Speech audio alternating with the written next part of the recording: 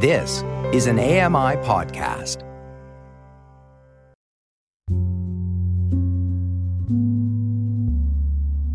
Welcome to Voices of the Walrus on AMI Audio, where professional readers give voice to articles from Canada's best general interest magazine. I'm your host, Roger Ashby. How Ottawa's dream of a world-class transit system became a nightmare. Paul Barry reads Off the Rails. This is an article titled Off the Rails by Brett Popplewell. From the sky, Canada's capital looks like a city on the edge of nowhere. An urban pocket surrounded by forests, farms, and a confluence of meandering rivers.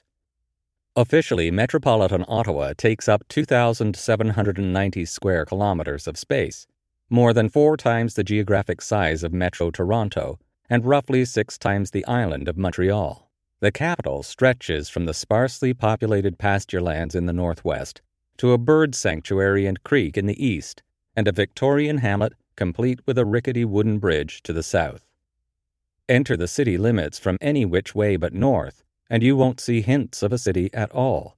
What we call Ottawa is mostly greenbelt, sprawl, and farms, all of it unseeded by the Algonquin, who lived here long before an English army engineer showed up, turned some sod near the current site of the Chateau Laurier, and began rerouting the region's waterways. The Rideau Canal was the city's first rapid transitway, a 200-kilometer-long system of lock gates and hand-cranked swing bridges that linked what was then just a small logging town to the St. Lawrence River and the world beyond. Ottawa's citizens have been taught to view the canal as an engineering marvel, integral to the city's function and founding. Yet upon its completion back in 1832, the canal and its concrete banks were considered by many a complete disaster. Its central architect, Colonel John By, was unceremoniously recalled to London, stripped of his commission, vilified in the press, and subjected to 2 government inquiries. When he was first assigned to oversee the construction, the colonel told his overlords in London that he could have the transitway operational in 4 years. It took him 5. An estimated 1,000 laborers died under his authority. As upsetting as the death count was, the cost was the real sticking point back in London. The colonel had been given a budget of £62,258, roughly $14.8 million in Canadian dollars today. By the time the transitway was operational, he'd spent more than 14 times that. The results were so underwhelming to British eyes that the canal's initial champions no longer understood why they had even commissioned it to begin with. Times change, but many things in Ottawa don't. Nearly 200 years after being founded as the northern terminus of an ambitious yet accursed transit project, the city is more than 11 years into a $6.7 billion civic calamity once promised as a world-class transit system, but which, with the help of 2 train derailments, 1 monster sinkhole, countless engineering failures, and general bureaucratic ineptitude, has become a local disgrace and a national joke. It has triggered the fall of several politicians, tainted the legacy of Ottawa's longest-serving mayor, and prompted a public inquiry that culminated in a damning doorstopper of a report. And the project's not even halfway done. After reviewing the minutes of committee meetings and council meetings, public testimonies, official submissions from the city and from the private sector, press reports, and the inquiry report itself, it becomes clear that the tragicomedy of the city's light rail transit system is not just a cautionary tale about human folly, though that message is hard to miss. Nor is it simply a warning about how not to build a transit system, though that lesson is worth heeding. What Ottawa experienced should chill every municipality in every jurisdiction in Canada and abroad. This is what happens when a city that dreams of becoming more than it is meets the crushing reality of how cities are actually run. Almost 3/4 of Ottawa's commuters drive to and from work. They clutter up roadways in their cars, trucks, and minivans in the pre-dawn hours and late afternoon rush. In the years before COVID-19, roughly 20% of working residents used OC Transpo, the city's public bus system, to get to work. During the pandemic, that number dropped to 10%. Per capita, Ottawa now has some of the lowest ridership numbers of any city in the country, and it's not uncommon to see nearly empty buses motoring around all day. There is, however, one group that rides those buses: bureaucrats. About 10% of Ottawa's residents work for the federal government.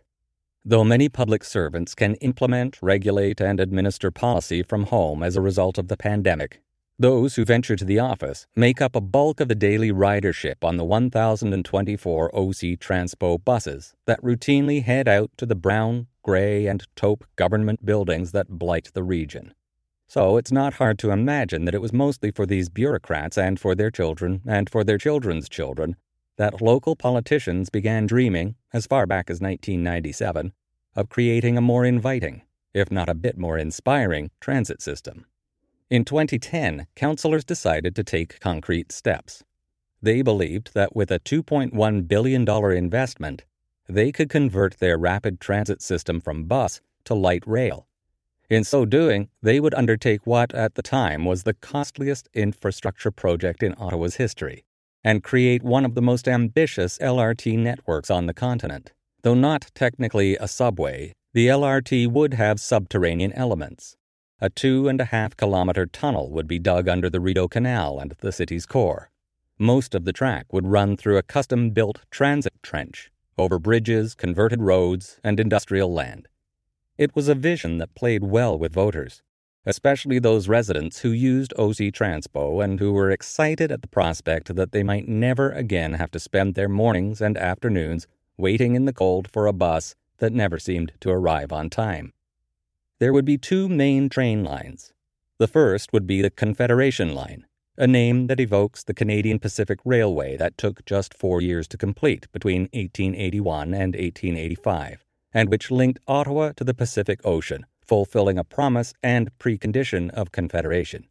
It would replace part of an old bus route, beginning above ground in the suburbs and then go under the downtown core, past Parliament Hill and under the Rideau Canal, before re-emerging and carrying on toward more suburbia to the east of the city. The Confederation Line would be built in 2 stages. Construction of Stage 1 would begin in 2013 and would entail 12.5 kilometers of new track and 13 stations.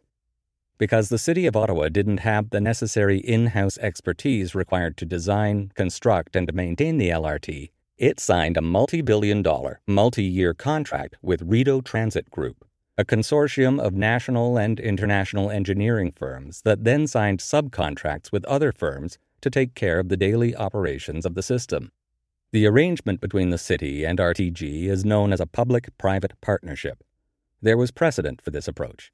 In recent years, governments have ceded control over large infrastructure projects to private partners in an effort to control costs and cut through bureaucracy. By teaming up with RTG, Ottawa's leaders thought the city would get its trains up and running on budget and on deadline. The partnership also meant the city wouldn't assume the risks associated with the project. Under the agreement, RTG was to deliver a fully functional LRT at a fixed price and maintain it for 30 years. As part of Stage 1, the city would receive 17 entirely new all-electric trains. Designed by a French company and assembled in Ontario, the trains would be tailor-made to run on those 12.5 kilometers of track. The project would then move to the more expensive Stage 2, adding 44 kilometers of track and 24 more stations to the east, west, and south of the city, at a cost of $4.6 billion. That's when the second line in the system would be built. They called it the Trillion Line. It would run north-south, repurposing portions of an old Canadian Pacific track, some of which was already being used by OC Transpo, which had begun running diesel passenger trains back in 2001. As part of Stage 2, an 8-kilometer stretch of track would grow to 24 kilometers, and the old diesel O trains would be decommissioned and replaced by new diesel trains produced in Switzerland that would each be 80 meters long and capable of holding 420 passengers. Unlike the Confederation Line, the Trillion Line would remain a heavy rail line, and the Swiss trains selected for it were chosen in part for their service record in climates ranging from the Arctic Circle to Africa. The trains would ultimately run under the man-made Dow's Lake, through Carleton University, across the Rideau River, and all the way to Ottawa International Airport. In pitches to the future ridership of Ottawa, then Mayor Jim Watson championed the system as something that would be envied by cities all over the world. It was expected to be more modern than Montreal's metro, faster than Toronto's streetcars, and would rival Vancouver's SkyTrain for the number of stations. Ottawa wanted the LRT to have the capacity to carry 24,000 passengers per hour in each direction, a feat in line with what subways are capable of achieving. But the trains were just part of what would make the system special. The stations would be designed to stand out like individual architectural statements, and would feature permanent art installations by the likes of Douglas Copeland. When it was all put together, the LRT would give Ottawa more of that capital city charm. London had electric trains. Paris had electric trains. Even Canberra was going electric. Now it was Ottawa's turn. On a frosty Wednesday in December 2012, councillors cast what they heralded as a historic vote that would finally see Ottawa take on the aura of a big city. One councillor invoked the little engine that could, saying that with the LRT vote, Ottawa was graduating from a "we wish we could" to "we think we can" mindset. No one knew then the myriad ways it would go off the rails. On Saturday, September 14, 2019, an exultant Mayor Watson walked alongside Ontario Transportation Minister Caroline Mulroney down a gleaming platform in a freshly opened station, admiring an LRT train filled with potential voters. It was the day of the LRT's first official ride. Watson waved at passengers inside a white train with a big red maple leaf wrapped around its nose. Called the Citatis Spirit, it looked like it had just punched through the Canadian flag. He hopped on, and soon the train pulled out of the suburban station and began rolling toward the city. That inaugural ride completed, he tweeted out, "Our city now has a world-class transit system. Congrats and thanks to everyone who made this dream a reality. All aboard?" The train cars that carried Watson and his fellow passengers that day were already 15 months behind schedule, as the LRT line was supposed to open in May 2018. The project had been plagued by a series of human error and engineering calamities, but maybe the single biggest cause for delay was a multi-$100-million sinkhole that emerged around 10:30 a.m. on June 8, 2016, on one of Ottawa's busiest downtown streets. There was no advance warning that morning as light rail construction crews tunneled under the historic Rideau Street near its intersection with Sussex Drive. An OC Transpo bus had just driven over the intersection. Minutes later, the earth gave way, swallowing a minivan as well as several traffic lanes and portions of the sidewalk. According to a CBC report, it took weeks to pump water out of the tunnel and safeguard the area against further collapse. There were no injuries, but the partnership between the city and RTG was left irreparably damaged. The city blamed the contractors for errant tunneling, while the contractors blamed the city for having improperly installed a joint on a relocated fire hydrant, resulting in soil erosion. Antonio Estrada, RTG's then CEO, later testified that post-sinkhole, the city had little patience for delays. Every time RTG blew past a deadline, its relationship with Ottawa further crumbled. By June 2019, the city's own consultants had warned the system was still unfit to be opened to the public. Outside assessors had awarded the system's overall readiness a 3 or 4 out of 10. As problems cropped up with the train's electrical and mechanical systems, the contractors began lobbying the mayor's office for a soft launch. Frustrated after more than a year of waiting, the city insisted that all trains be operational on day one. One of the costliest errors in executing that launch was the decision made by city officials against the advice of industry experts to approve a train design that had never been used anywhere else on the planet. The city had made several demands of the LRT vehicle. Aside from wanting it to be accessible, fast, and zero emission, they also needed a system that could fit the already decided station length, which meant the trains would have to be longer than those in any other LRT in operation in North America. Alstom, the French manufacturer, knew that whatever it produced was going to push the limits of what a light rail car could do. Alstom took its initial cues from a fast and versatile tram train used in Nantes, France. But that design had to be modified to meet North American electric rail standards and to survive in cold weather, which can slow the flow of lubricants and disable vital electrical systems, causing metal parts to snap. So Alstom pumped the tram with winter technology from trains used in Sweden and Russia. To give it more power, they plopped in the same engine used in New York subways. By insisting that they be given a train that didn't yet exist, Ottawa's leaders guaranteed that the city's residents would serve as test subjects on board what the public inquiry would call unproven technology. As the inquiry would later reveal, a handful of Ottawa officials present during the September launch were withholding the fact that the fleet hadn't met the city's most recent standards for reliability. There were issues with the brakes, voltage, and auxiliary power. During testing, train operators had additional concerns.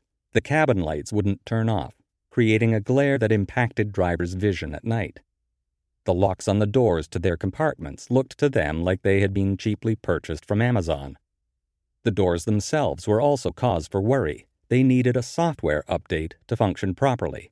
Moreover, engineers were convinced that the track gauge was narrower than they'd anticipated, meaning the tracks were literally too close together, adding undue stress to the train wheels. As if to sum up the mood, a fecal stench began to fill the downtown tunnel. The city's explanations for the smell kept changing.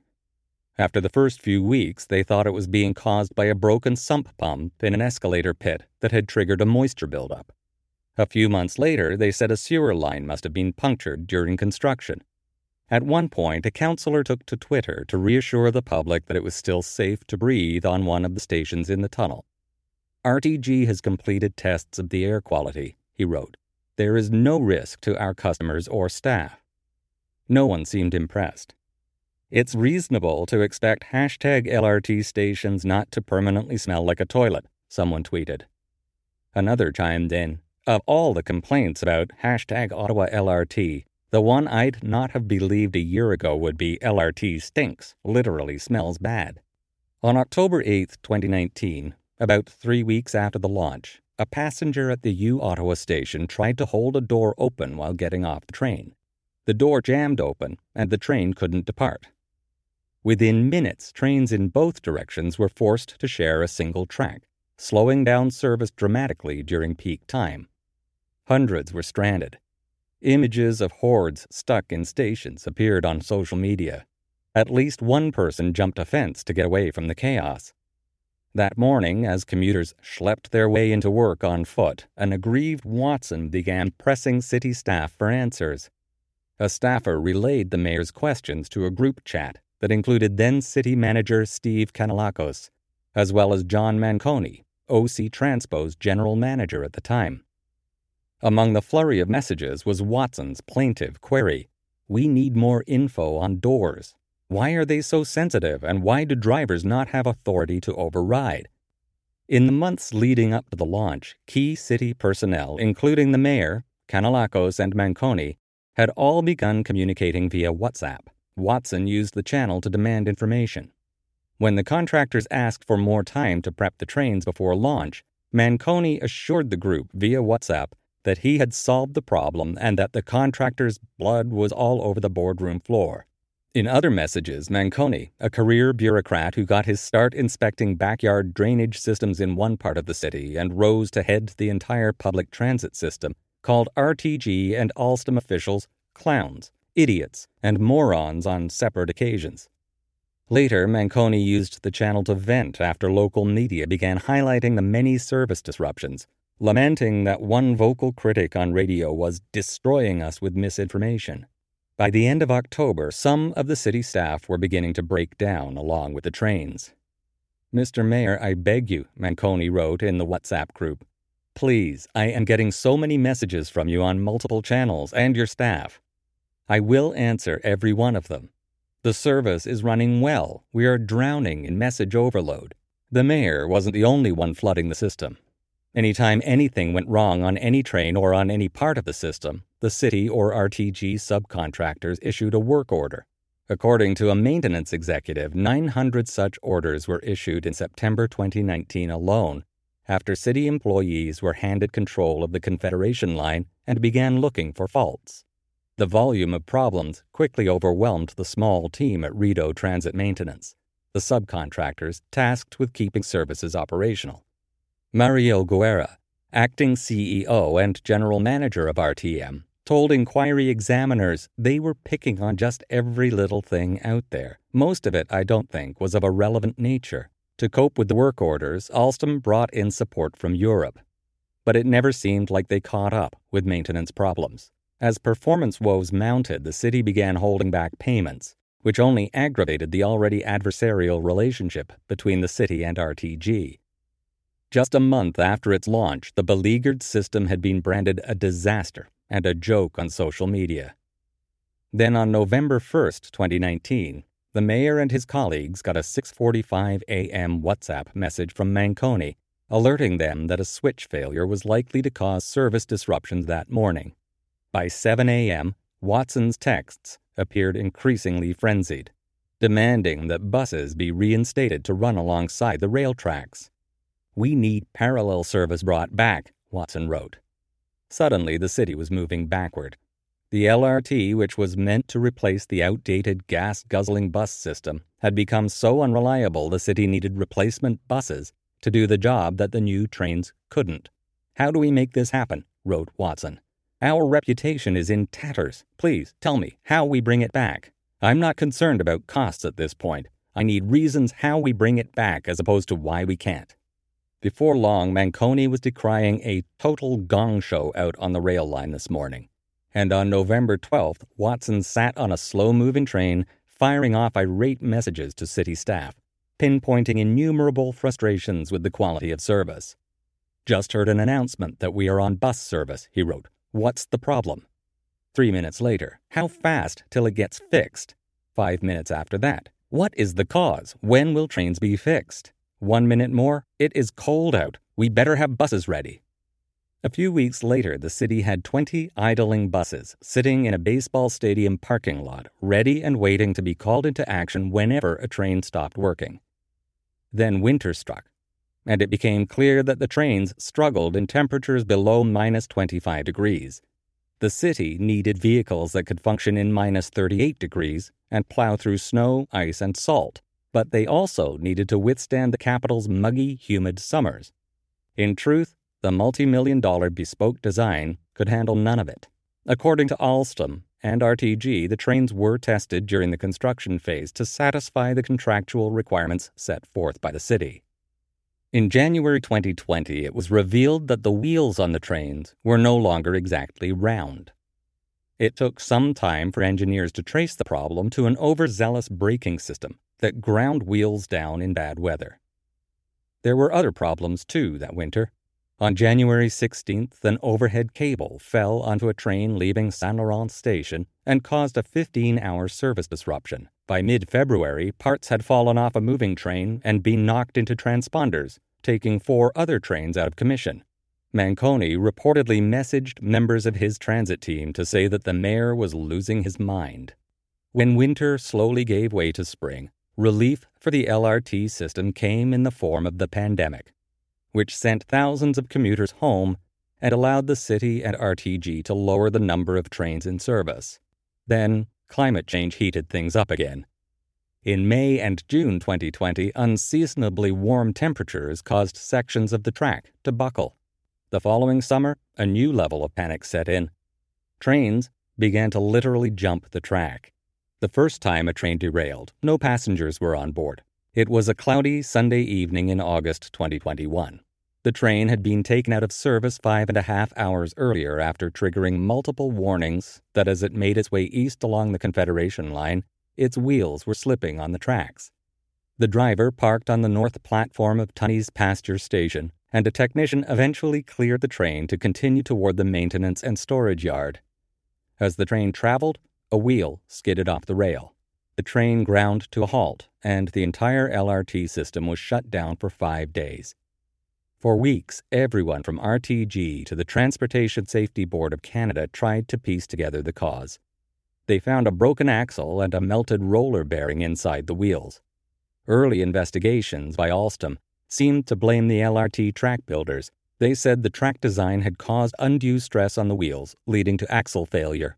Train wheels now have to be checked every 7,500 kilometers, or every 600 trips down the 12.5-kilometer track.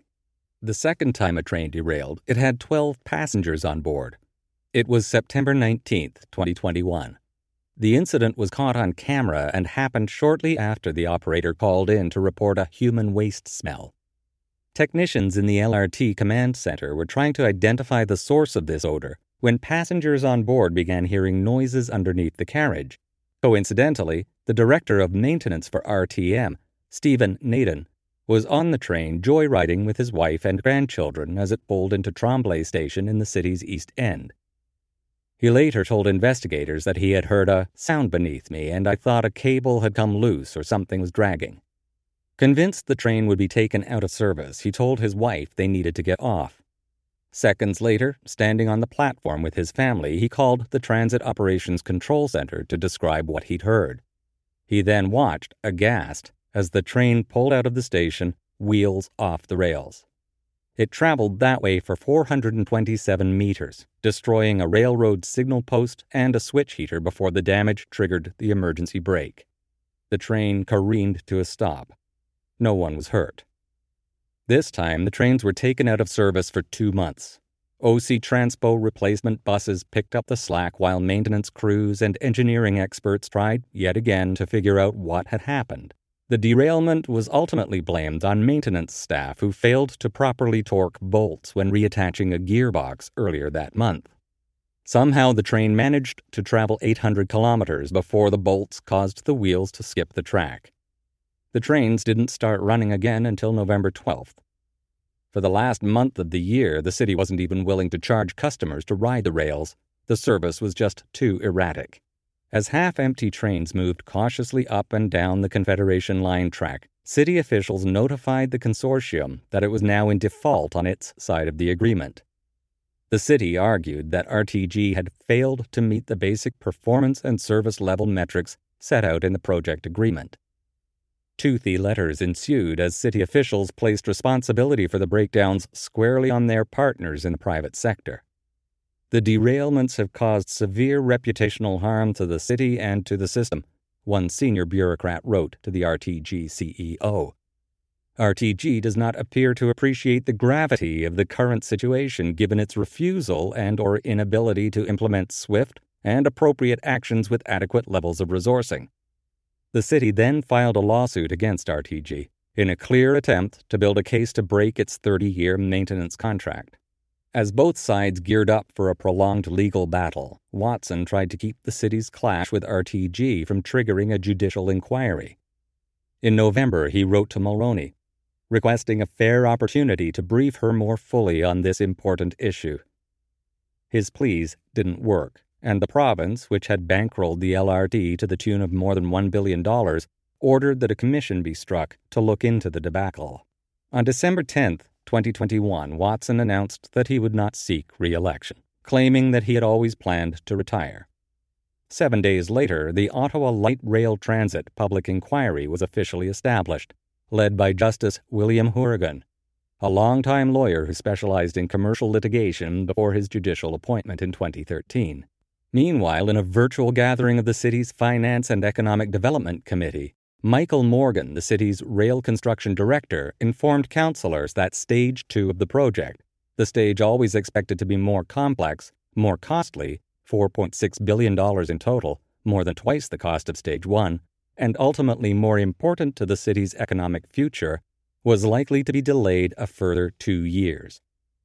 Morgan said there had been further slippage in the construction schedule and explained that crews trying to dig a tunnel under the Sir John A. Macdonald Parkway were seeing deeper clay than expected. Out by the airport, workers assigned to clear some forest, build an overpass, and flatten out marshland were now blaming ongoing physical distancing policies for hampering their progress. During the Zoom call with Morgan, some councillors shook their heads, others just nodded along. A couple stared blankly. Then a councillor who had been waiting to speak raised her virtual hand.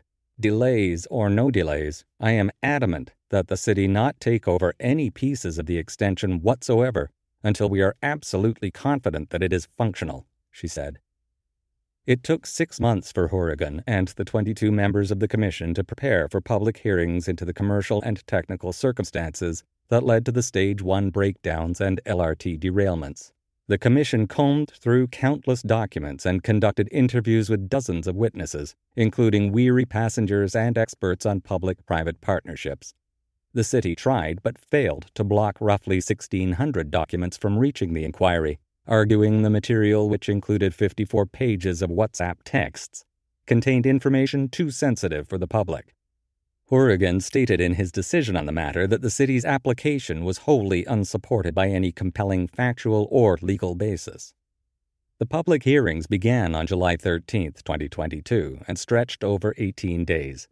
On each of those days, Horrigan and the commission gathered in a room inside the University of Ottawa, talking both online and in person to transportation experts and executives located on several different continents. In all, 41 people testified, presenting a range of evidence and opinion on what the City of Ottawa and RTG did or didn't do. Midway through the inquiry, it emerged that the LRT project had been so rushed that the French transportation company didn't have time to examine Ottawa's labor expertise to make sure there were people in the city who could actually build the rails correctly. The lack of local expertise became an even bigger problem when the company learned that the trains would have to be assembled in Ottawa in order to comply with provincial law, a situation that Watson later claimed hobbled us from the beginning. The hearings complete, Horrigan and his team deliberated. In late July, storm clouds had gathered over Ottawa, releasing a lightning bolt that downed 900 meters of wire that ran over the tracks, setting the roof of one of the trains on fire, grounding another to a halt, and leaving the entire system offline for 4 days. Some said the lightning bolt was a sign from God that the people of Ottawa would never get the transit system they were promised. On November 30th, 2022, Horrigan released the results of a roughly $14.5 million inquiry. The 637-page document was so salacious and damning that one local columnist called it a policy wonks version of a Stephen King novel. In the report, Horrigan said both the city and its private sector partners committed numerous egregious errors. He recommended, among other things, that the tracks be torn up. He decried RTG and its construction partners for providing delivery dates they knew were unrealistic. It is evident that this was done as part of a misconceived scheme to increase commercial pressure on the city, he wrote. As a commercial tactic, it was a failure because the deliberate communication of unachievable dates did nothing to improve RTG's commercial position with the city. To the contrary, this gambit only served to increase and accelerate the mistrust that was developing between the parties. The City of Ottawa was not able to respond in time for publication. Horrigan saved some of his harshest criticism for Watson, Manconi, and Kanellakos, who he said knowingly withheld information from City Council, especially in the lead-up to the initial launch, when they used their WhatsApp group to discuss critical information, including a decision to lower testing standards for the LRT system. Because the conduct was willful and deliberate, Horrigan wrote, it leads to serious concerns about the good faith of senior city staff and raises questions about where their loyalties lie. The judge's conclusions raised questions over whether the city could be trusted to oversee such a massive infrastructure project again.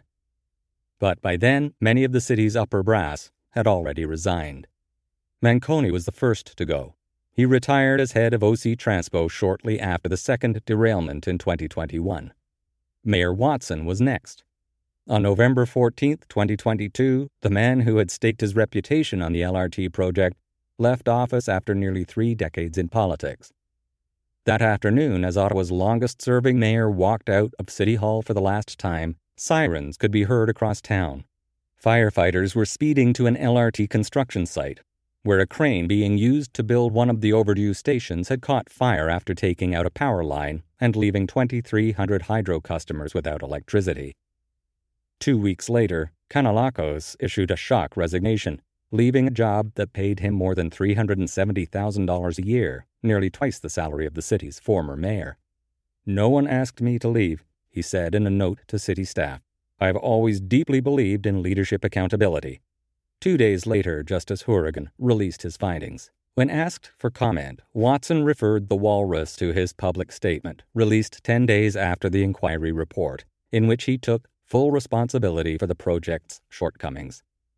Kanellakos responded to the magazine by saying, "I have not commented publicly on Hourigan's report up to this point, and I will not be commenting on it now."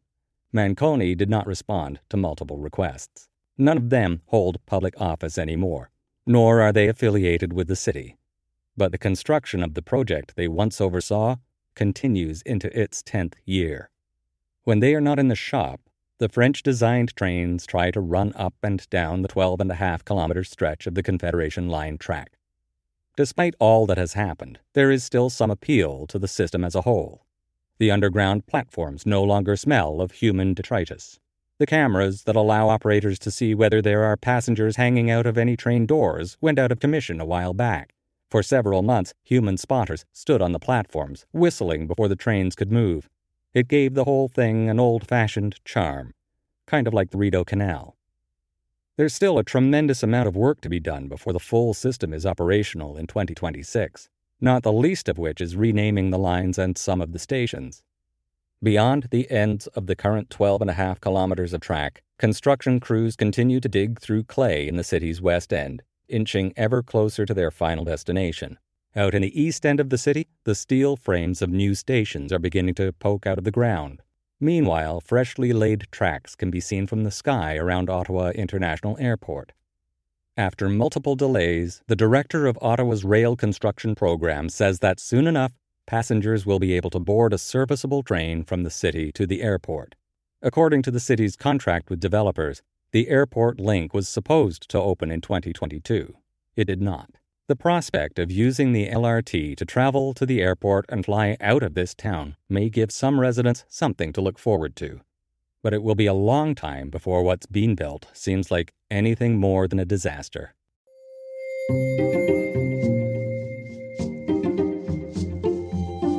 That was an article titled "Off the Rails" by Brett Popplewell. You've been listening to Voices of the Walrus on AMI Audio, produced by Don Dickinson. Audio engineering by Bill Shackleton and Jacob Shemansky. The manager of AMI Audio is Andy Frank, and I'm your host, Roger Ashby. If you enjoyed this podcast, please consider giving us a rating and review, and subscribe for more.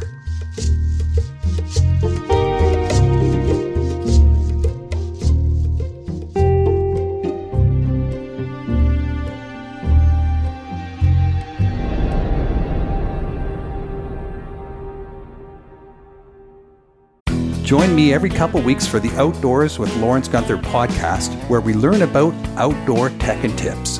Plus, we look at news affecting the environment. AMI's Outdoors with Lawrence Gunther is available from your favorite podcast provider.